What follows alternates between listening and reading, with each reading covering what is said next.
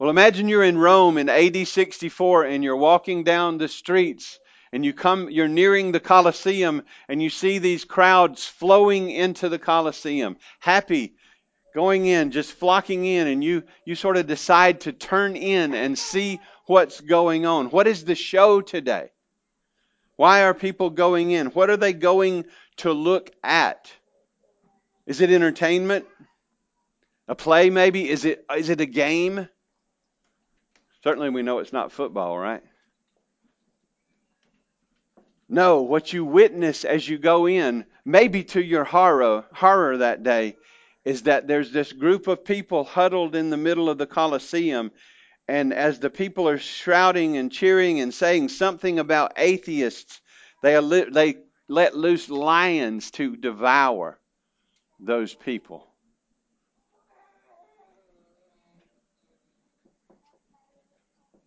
The apostles of Jesus changed the world, but that all but one of them paid the ultimate price for that. And John probably had many times when he wished that, it, he had been sent on to Christ as well.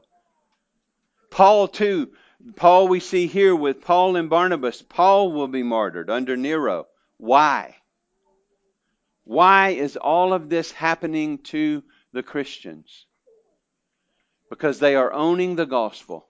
They are trusting in the Lord Jesus Christ. They are refusing the gods of the culture and taking a stand on the gospel. Paul was Saul, who was a guy. Paul, remember Saul? He was trying to stamp out the church. He was a Jew, a Pharisee, very devoted, beyond his peers. He saw the gospel and the church as this sect and this error, and so he took it upon himself to stamp it out. And it's because of his persecution in Acts 8 that the gospel spread wider, and churches were born, and people were converted. And eventually Saul is converted, named Paul, his Greek name. Saul is his Hebrew name. And now he's preaching the gospel he tried to stamp out. And we've seen him go from conversion to preaching to persecution and fleeing to Tarsus. Back, Barnabas brings him into the ministry. He's part of the church there at Antioch of Syria. And so he's sent out. He and Barnabas are sent out as missionaries on this missionary journey to take the gospel to the world. So they go out through Cyprus up into what's modern day Turkey. The first missionary journey is shorter than the others, a little bit moving around in Turkey, back down and back to Antioch. But they're doing this not to take a short-term mission trip, not to have some sort of glorified vacation. They are taking the gospel so that people will be converted, and they are paying the price. Before his death for Christ, Paul saw success and suffering as he faithfully proclaimed the gospel. And today we see in 14:19 through the end of the chapter, really especially 14:19 to 23. I won't say much about the end of the chapter verses. We'll refresh on those as we move forward into 15. But we'll see both opposition and what looks like failure if we're just looking with human eyes, and we'll also see success in disciples being made. And those two always go together. If we're faithful with the gospel, we will be both opposed and loved. And we just have to be okay with that. Main point today, successful church planting requires proclaiming a gospel that will be both hated and loved. Successful disciple making, successful church planting requires proclaiming a gospel that will be both hated and loved. Scripture is real about both of those being a reality, and it's something that as we're seeking to be witnesses like what we see in the early church and in the book of Acts, is one of those things that we have to be okay with. Not us being offensive, but the gospel by its very nature will be offensive sometimes. So successful church planting requires proclaiming a gospel that will be both hated and loved. And we'll see the hatred first. Look in verse 1. First point, stoned for the gospel. Catchy title. I hope you didn't think something else. We're just really not that hip. Nobody should be. But Jews came from Antioch. Now watch this. And Iconium. These are not Jews from Lystra. This is not their hometown. Jews came from Antioch and Iconium, having persuaded the crowds. They stoned Paul, dragged him out of the city, supposing that he was dead. These people walked over 100 miles to come to Lystra to seek to stamp out this gospel thing. Paul, this Paul guy, he is polluting Judaism. He must be stopped. It kind of reminds you of Saul's journey to Damascus, where he was going to stamp out the gospel. Not the same result in this one. It says that he was stoned. The crowd stoned him, a Jewish form of capital punishment. Do you know what stoning was? I mean, they're not throwing marbles, right? The picture, that picture. You can see those look like bowling balls to me. But big rocks, crowd gathered around. Usually what would happen is, and sometimes they would throw them in a hole, rain down stones upon them. But what would happen usually is the one bringing the charge first would throw the first stone. And then the witnesses or the ones supporting that would throw. And then everybody would just rain down stones upon this person. And they're not aiming at the feet. This is meant to kill. And you saw it happen when we saw Stephen stoning early in chapter 8. I mean, this is to kill. Just imagine being hit in the head with rocks like that. Paul was stoned and he was dragged out of the city and he was left for dead. And I think he was dead. I think that's the only way you explain what happened here. And the result of what flows out of it is God raising him and picturing Jesus' resurrection, but raising him from the dead. But he was stoned and he was dragged out of the city, and they're supposing that he's dead. Paul and all the apostles, and we just have more information from him, all the apostles endured much for their faithfulness to the gospel. So you want to be an apostle? Look at this, 2 Corinthians 11, 24 to 27. Paul just lays out some of the things he suffered and has left marks for Jesus on his body, he will say in other places. But he says, 5 times I received at the hands of the Jews the 40 lashes less one. 3 times I was beaten with rods. That's Gentile punishment. Beaten with rods. Once I was stoned. We're looking at that. 3 times I was shipwrecked.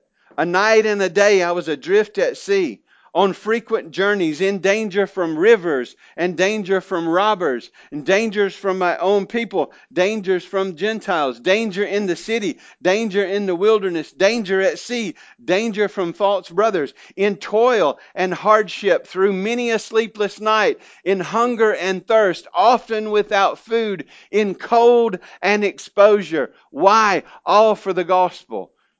Want to be an apostle?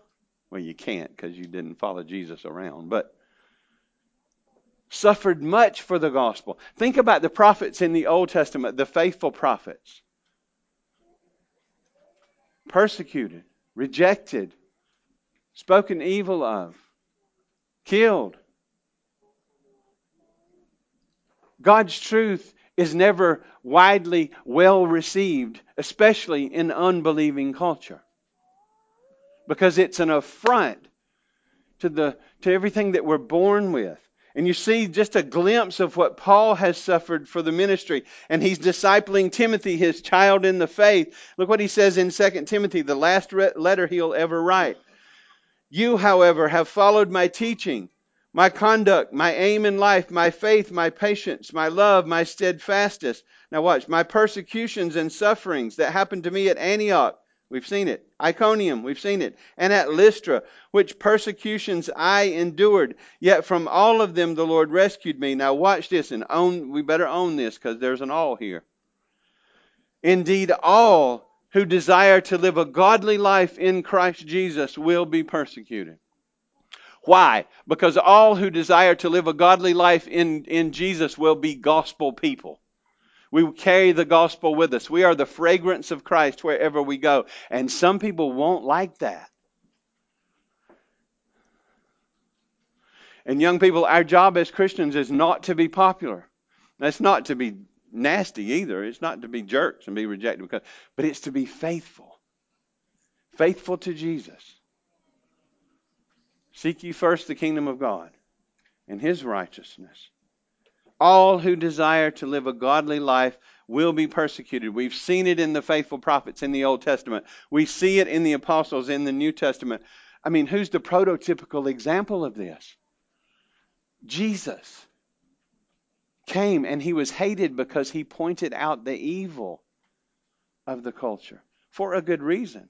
He came to save sinners, but to save sinners, we have to know that we are sinners. We have to tell people that they're sinners, and not everybody likes that.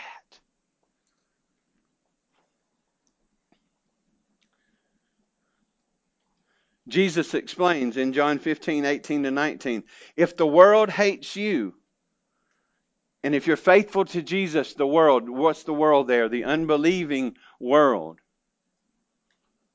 Those who are not Christians. If the world hates you, know that it has hated me before it hated you. All you have to look to is the cross to see that. If you were of the world would love you as its own. And listen, the church spends so much time, I put church in quotes, so much time trying to make the world love the church.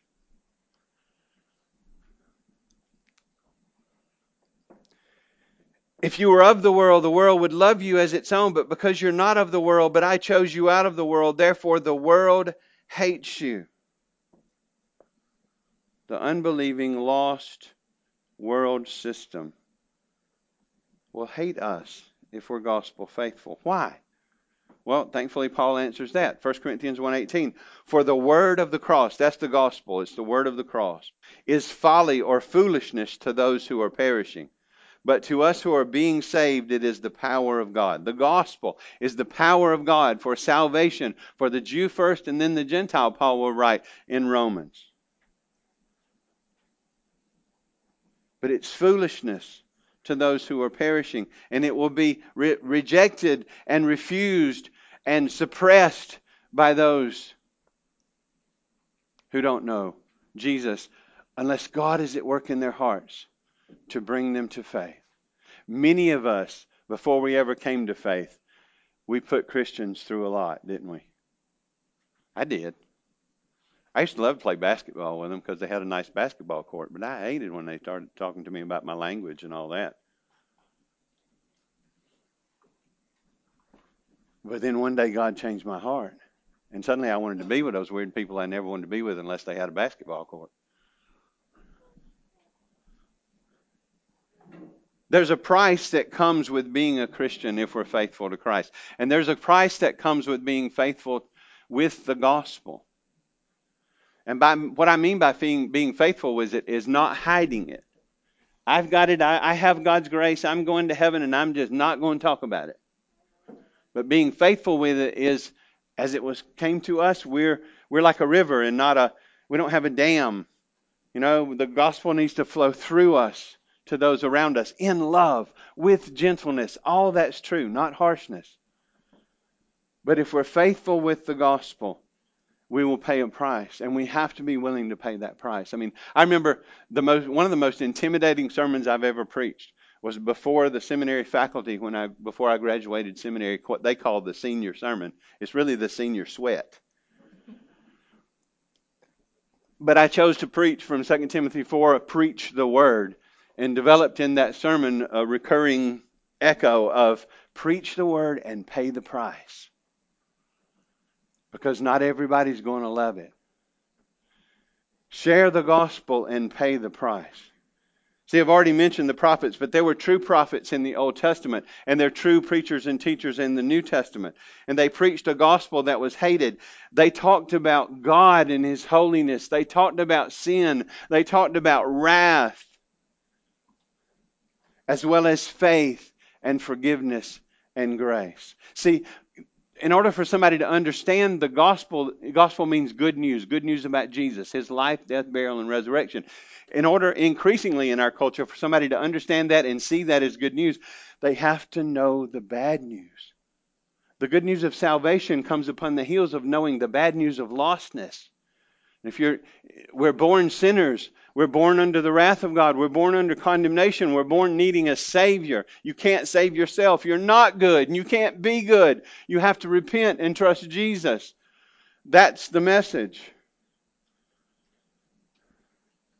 And the ones that were faithful with that were loved and hated. We'll see it in the text, and I'll get to that in a minute. But the false prophets and the false teachers, they don't threaten anybody. They just water it down. They cut the edges. They make it about you and you being blessed and prospering and which is true. I want you to be blessed and prosper, but not the way they define it. A false teacher will never talk about God's judgment unless it suits the purpose of that day. He'll never talk about sin. He'll never talk about wrath. Sure, he'll talk about grace, free gift of the gospel, watered down. False teachers and true teachers are here today. How do I tell the difference? Well, here's one way. False teachers are what's called ear ticklers. And they tickle ears because people like it. We store up teachers to tickle our ears, it says in that 2 Corinthians 4 passage. They're ear ticklers and ear pinchers, if you want to put it that way. But there are a lot of ear ticklers around today. Joel Osteen is one. You might get mad at me and never come back. Joel Osteen is an ear tickler. How do you think he fills that stadium? Joseph Prince, Joyce Meyer, Kenneth Copeland, Creflo Dollar. I always get tickled when I hear that name. Prosperity preacher named Creflo Dollar. Jesse Duplantis. These people want you to buy them jets so they can spread this foolishness all over the world that they're preaching. And yes, that's what I said. A faithful shepherd will warn you against false shepherds. There are Pied Pipers out there that will Pied Pipe you all the way to hell and get all your money in the process. They write bestsellers. They fill stadiums. They lead big rah-rah sessions. And you know what? People love it. People love it because they're never confronted. They're just told how to be blessed, how to have fun, how to enjoy life, how to have more. It's a glorified form of greed that they preach, which is not really glorified. But they wouldn't be so popular if people didn't love it. Old Testament, same thing. Look what God said to Jeremiah about idolatrous Israel. He said, this is God speaking, an appalling and horrible thing has happened in the land. The prophets prophesy falsely, and the priests rule at their direction, and my people rebuke them and run them off. Wake up and look at what I'm quoting. My people love to have it so. An appalling and horrible thing has happened in the land. The prophets prophesy falsely, and the priests rule at their direction, not God's direction, is the implication. And my people love to have it so. But watch this. But what will you do when the end comes? False teachers never prepare you to die. They never even talk about it. Never. I want to give you a few quotes, and I know this guy's popular. And I know he'll hold his Bible up and claim he's going to preach it, and then he lays it down and he don't. But the world loves Joel Osteen. Why?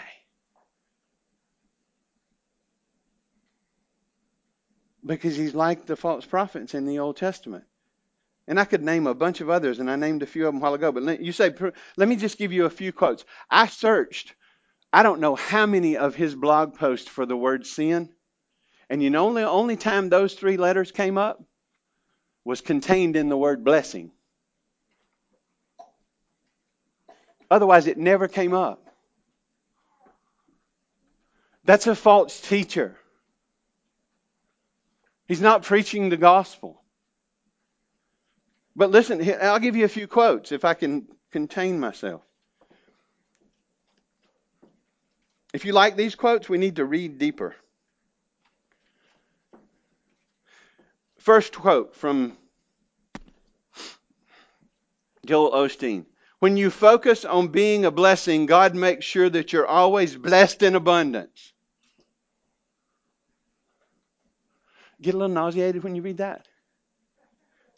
No, he liked it. Oh, yeah, bless me in a. Tell that to Paul. Tell that to Stephen.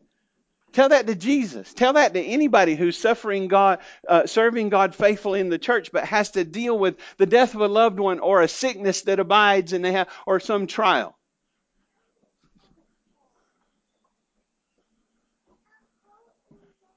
That is not true. That is not biblical. Often the people who are most faithful are the people who suffer the most.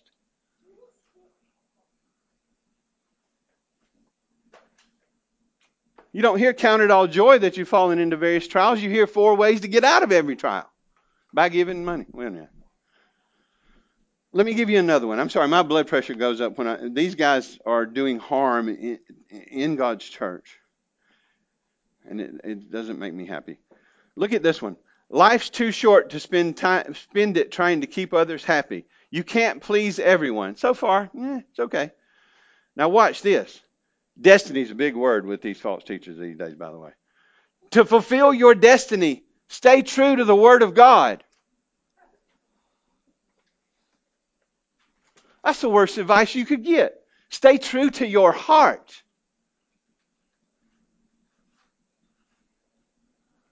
I literally feel a little bit queasy even reading that to you. To fulfill your destiny? I mean, it sounds like the Emperor on Star Wars. Fulfill your destiny, Luke. Stay true to your heart. Is your heart the measure of all things? It better not be. It lies to you all the time. It covets. It creates idols. It takes verses like this. Pick one here, cafeteria style, and cobbles them together so that you have your dream okay. That's poison. That's not minor. And that characterizes all of this, sorry parents, crap. One more, now that's all I can do. I'm going to hold on while I read it. God would not have put a dream in your heart if he had not already given you everything you need to fulfill it. See, so you follow your heart and you see what dream's in there. And that's God's dream for you, and he's given you everything you need to fulfill it. Where would I be if that was true now? Where would I be now? Probably dead in hell. But that's terrible. That's awful. God's your genie. Rub the lamp. It's all about you fulfilling your dreams and your destiny. I will be lovingly honest enough with you to tell you if that's what you won't get that here. Because I want to point you to Jesus and faithfulness in him and into the true gospel and have you doubt your heart and trust his word. In this world you will have trouble, Jesus said. No way around it. But be of good cheer, for I have overcome it for you. I am warning you against people that you should not be listening to. But it gives me a pump up when I know that's what it's supposed to do. But it's not a gospel pump up. The world loves this guy. Why? I mean, a couple of things. Larry King. Where are you going, Jeff? I'm sorry. Larry King, y'all don't even know who he is, a lot of young folks. He's already off, he's doing vitamin commercials now. But he used to have John MacArthur on and others on, and he would have Joel Osteen with him. And he would ask them questions like, is Jesus the only way to salvation? And you know what John MacArthur would say? Yes, Larry, and here's why, and he'd give him the word. Joel Osteen would say, well, I don't know. Big smile. Not my job to judge other people. I just don't feel like that's what I ought to be. It's the word. Is homosexuality a sin? Yeah, I went there. John MacArthur. Word. Yes. But hope. Gospel. Grace. Not the only sin, not the unforgivable sin, but it is a sin. Joel Osteen. Well, I don't know. I just don't feel like it's my job to. You're not judging people if you believe in the word and preaching the gospel. The man doesn't preach the gospel. He doesn't stand on the word of God, and you should not be listening to him. And I'll stop with that because I don't know if I can finish if I don't. But false teachers are loved. I can't quit. If you just go look at a picture of the man's house and don't think you ought to be listening to somebody else, something's wrong.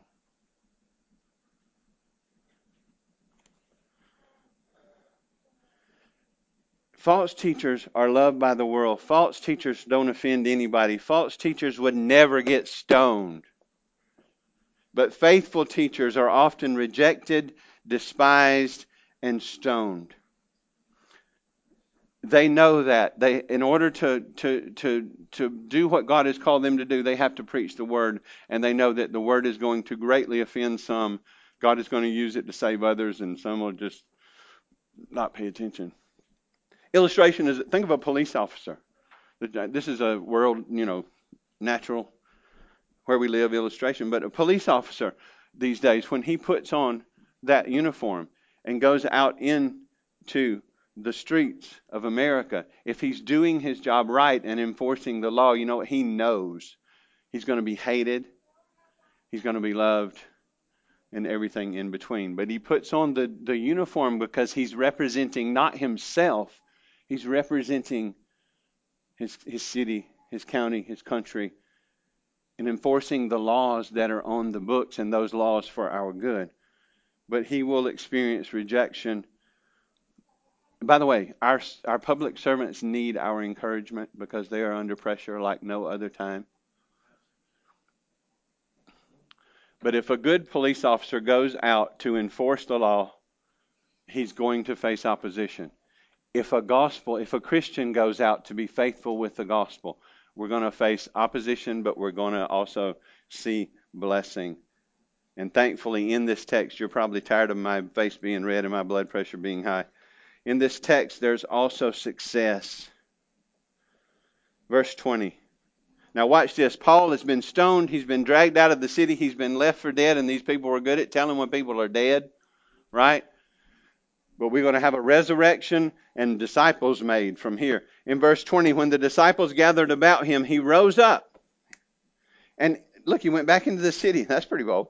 He rose up and entered the city, and on the next day he went with Barnabas to Derbe. Now Paul was just stoned, and you saw the stones in the picture. He was probably dead. But imagine those stones battering your body. This is a lot of people with a lot of rocks, right? The people that were worshiping him last week, Zeus and Hermes, are stoning him this week. That's how fickle the world is, because troublemakers have come from outside as well. Then the disciples gathered about him, prayed, I'm sure. He rose up, entered the city, and the next day they go on to Derbe. So they move on to Derbe, and look at what it says. When they had preached the gospel to that city, Derbe, and made many disciples. I'm going to stop there. When they had preached the gospel and made many disciples,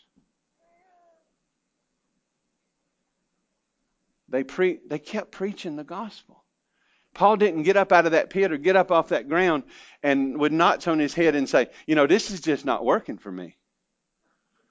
I've been faithful as I could be to Jesus, and look what happened to me. Some of y'all talk to yourself like that, don't you?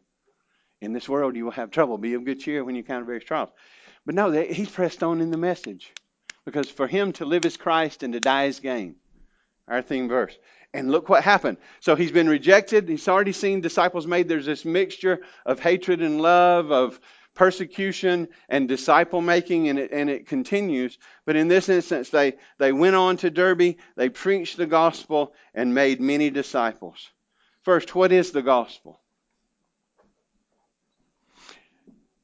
The gospel is, smallest form I can get it, the good news about Jesus. That he lived, died, and was raised from the grave. Why did he come? Bad news.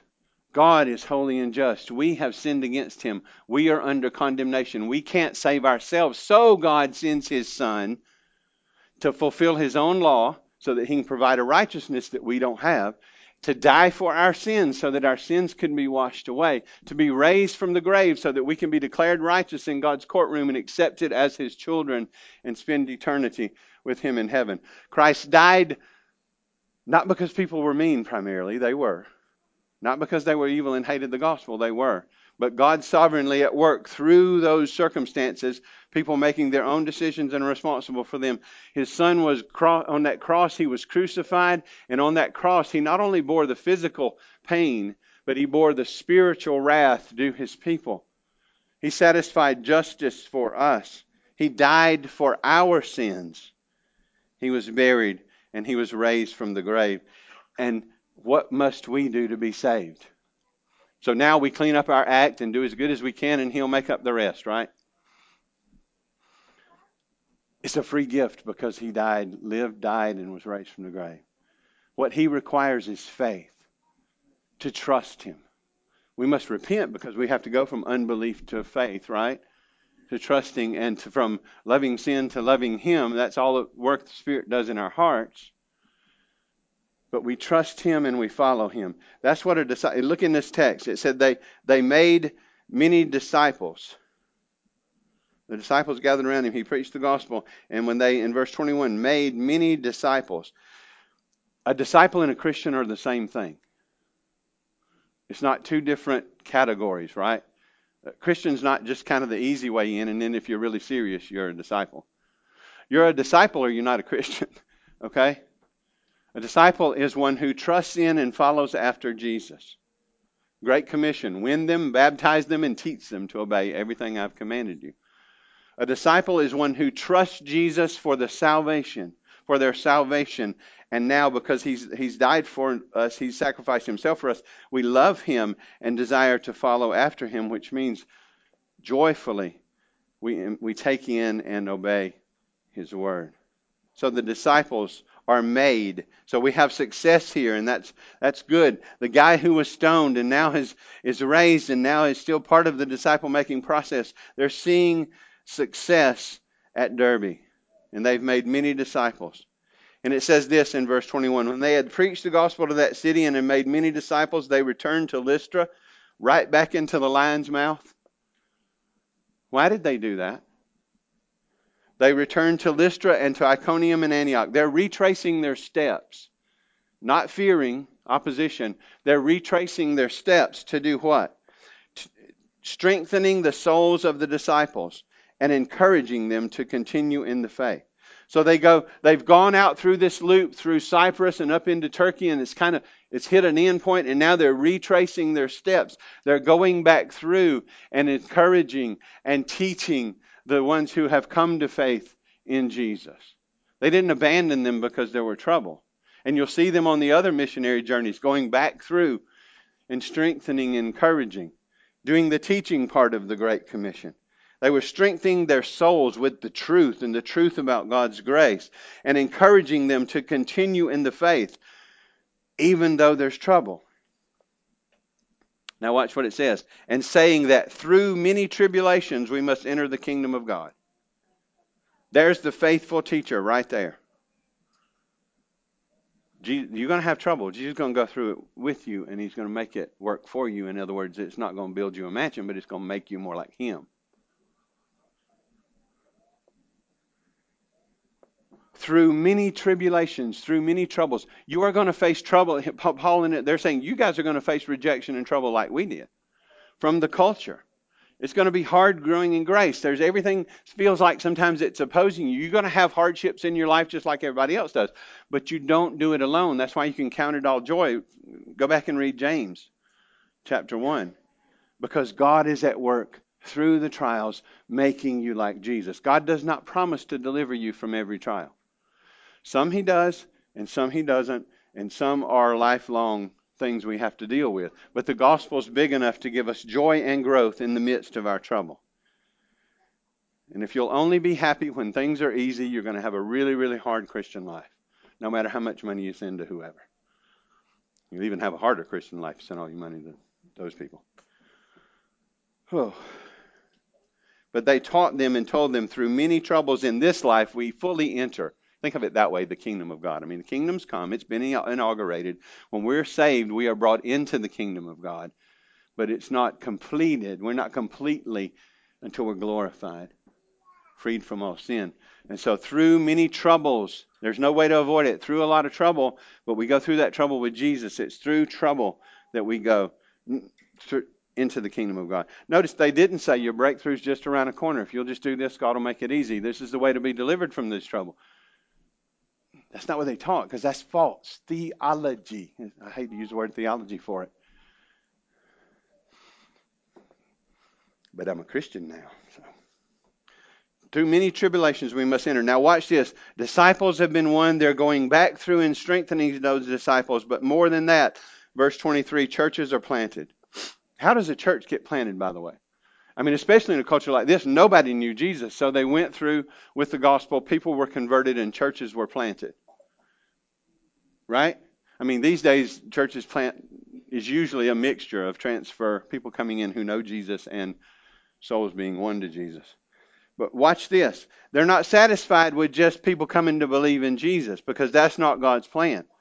Look, it says in verse 23, and when they had appointed elders for them in every church, with prayer and fasting, they committed them, probably not just the elders, the whole church, committed them to the Lord in whom they had believed.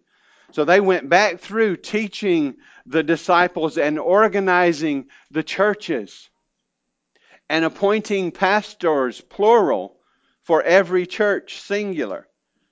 That's the biblical model. You don't take this and put it all on one person. It will kill them, right? The biblical model is pastors, plural, in every church, singular.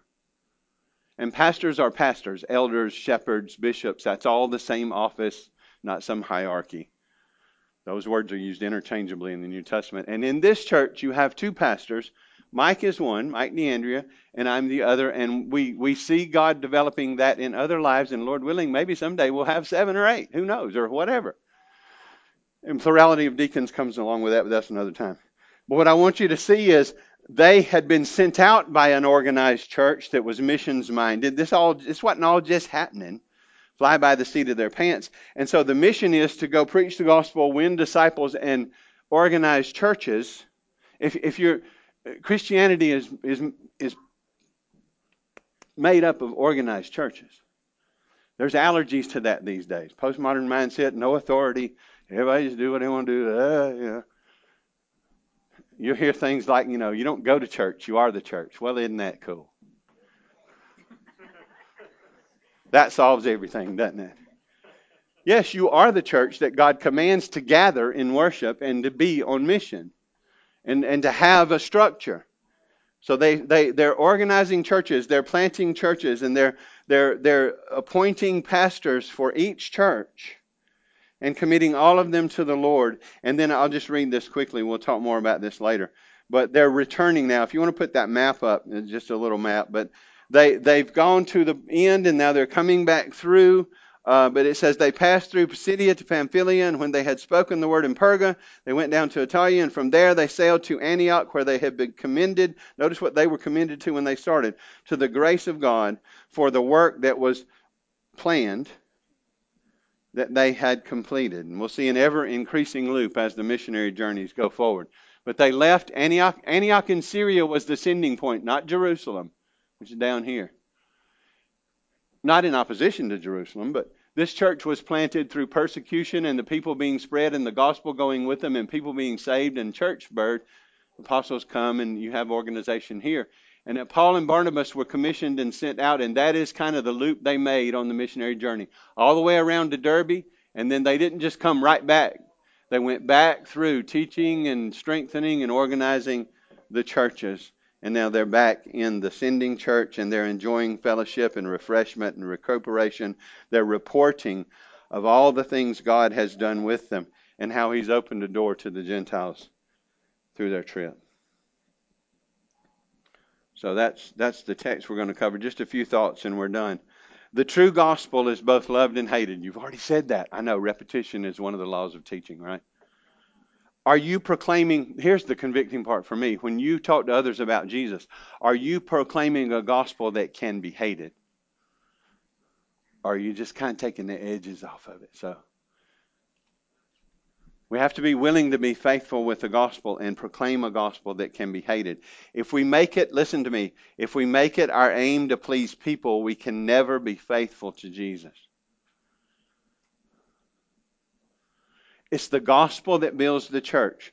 It's God's message. He has entrusted that message to us, and we must deliver that message, and He does His work through the message. And when we start chiseling things away from the message and watering down the message, we lose the message. Therefore, we lose the truth of the word. The gospel that we must preach is the gospel that God gave us. There's some tracts over here on the table, and I probably need to get more, but they say, what is the gospel? And in that tract, it'll outline the gospel for you. So I would suggest that you read over that. It's really just a summary of a book that Greg Gilbert wrote entitled, What is the Gospel? Remind me to put some of those. We need to put some of those on the table. But here's the gospel message. There's some necessary knowledge for the gospel to make sense. And in our culture today, you can't assume people know anything about the true God. You used to could assume that. You could assume people knew at least some of the Ten Commandments. You could assume some things that they had been taught, but not anymore. So the gospel, and this is a really quick nutshell, but just check the boxes. A gospel is first a message about God. The gospel is first a message about God, that He is the creator of the heavens and the earth, that He is holy, and to a purer eyes to even look approvingly upon sin. He must judge sin. He must deal with it, or He would not be just. Think about a judge, a common day judge, or a judge in our culture, and there's a person who's murdered someone in your family, and they go into the courtroom, and all they do is say, Judge, I'm sorry. I wish I hadn't have done it. I'm sorry for doing it. And the judge says, that's okay, then. You don't have to be punished. You can go your way. How would you feel about that? Now, from the lesser to the greater, God is holy. He always does just and right. He never does wrong. Sin is an affront to His nature. It's a violation of His law in thought, word, and deed. It's an assault and a rebellion against Him, and He must judge sin. And the bad news is, coming down from God, that man is sinful. All have sinned and fall short of the glory of God. Therefore, all are born under condemnation, needing a Savior. What God should do with each one of us is condemn us. And if it was based on us, that's what He would do. Because God doesn't compare us to one another. He compares us to His righteous standard, which is His law. And we have all fallen short of that in thought, word, and deed. Therefore, we all need a Savior. We're sinful. We deserve wrath. Now, here's where the good news starts coming in, right? Although we were sinful and deserved condemnation and we couldn't save ourselves and we just make the matter worse when we try, God sent His Son, the Lord Jesus Christ, the eternal second person of the Trinity, the Son of God, took on a true human nature. That's why we call Him the God-man. He was born into this world under His own law. He fulfilled His law in thought, word, and deed to provide a perfect righteousness for His people. And then He died to pay the just penalty. The soul that sins shall die, right? Eternal separation from God. He was God and man, so He could pay that in full on the cross. He paid our penalty on the cross. And showing that it's true and acceptable, He was raised from the grave the third day. Best provable fact, easiest to prove in history if you don't use a double standard. The resurrection is the proof God has given that Jesus is His Son, has died for our sins and been raised. Jesus Christ died, He was raised, and now salvation is a free gift. Christ died for our sins. Or think about that. You all know this verse. For God so loved the world that He said it was just okay and we could all come into heaven. You better get a new translation if that's what it says. God so loved the world that He gave His only begotten Son to live for us, to die for us, to be raised for us, that we might repent and trust in Him. God so loved the world that He gave His only begotten Son, that whosoever believes in Him, literally into Him, shall not perish, but have everlasting life. So that's our response, is to believe in Him, to repent and trust Him, to turn from rebelling against Him and loving sin and making everything about us, to turn, submit to Him, receive His Son as our Savior. In the process, we get a new heart. We trust and want to live for Jesus. But God's message is about a holy creator who sent his son to save a sinful race.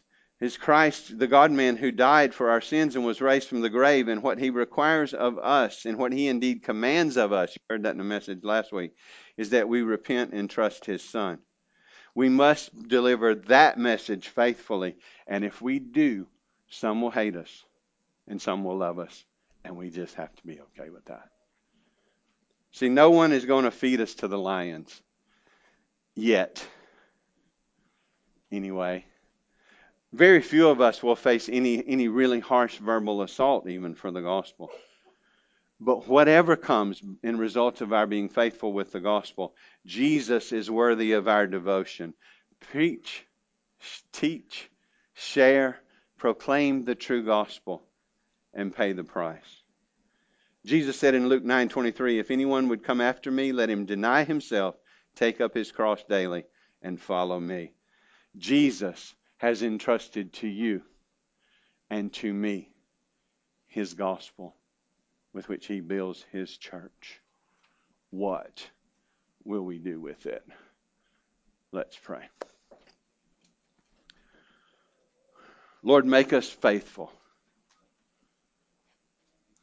Revive us, refresh us, renew us. May our lives be centered on you, Lord Jesus. May we be truly and growingly able to say, to live is Christ. For me to live, life is Christ, and to die is gain. Help us to rest in and to believe in you and trust in you. Help us to hold to and believe the true gospel. And help us to be faithful with that gospel, to share it with those around us, Lord. To pray about it, to seek your face about it, to have you refresh our burden for the lost, to be praying for those around us that we know are lost and or we suspect are lost, and to be actively sharing this good news of the gospel. Help us to do it in gentleness and in love and in faithfulness to you. But help us to know that not everybody will love it. And that's okay. And really, it's a good sign. You said rejoice and leap for joy when others reject you and speak evil of you for my sake. So help us to be faithful. Help us to love you. Help us to trust you. Help us to teach our kids and flowing out of our houses to our neighborhoods and our workplaces and our church and every sphere you put us in. Help us to be the light and salt that we are for the gospel. And Lord, if there be anyone listening in here today that doesn't know you, I pray that your gospel, you would do your work in their hearts through your gospel, that they would come to turn and trust in Jesus for the salvation of their souls. Lord, have mercy on us. We praise you for your grace, and we ask it in Jesus' name. Amen.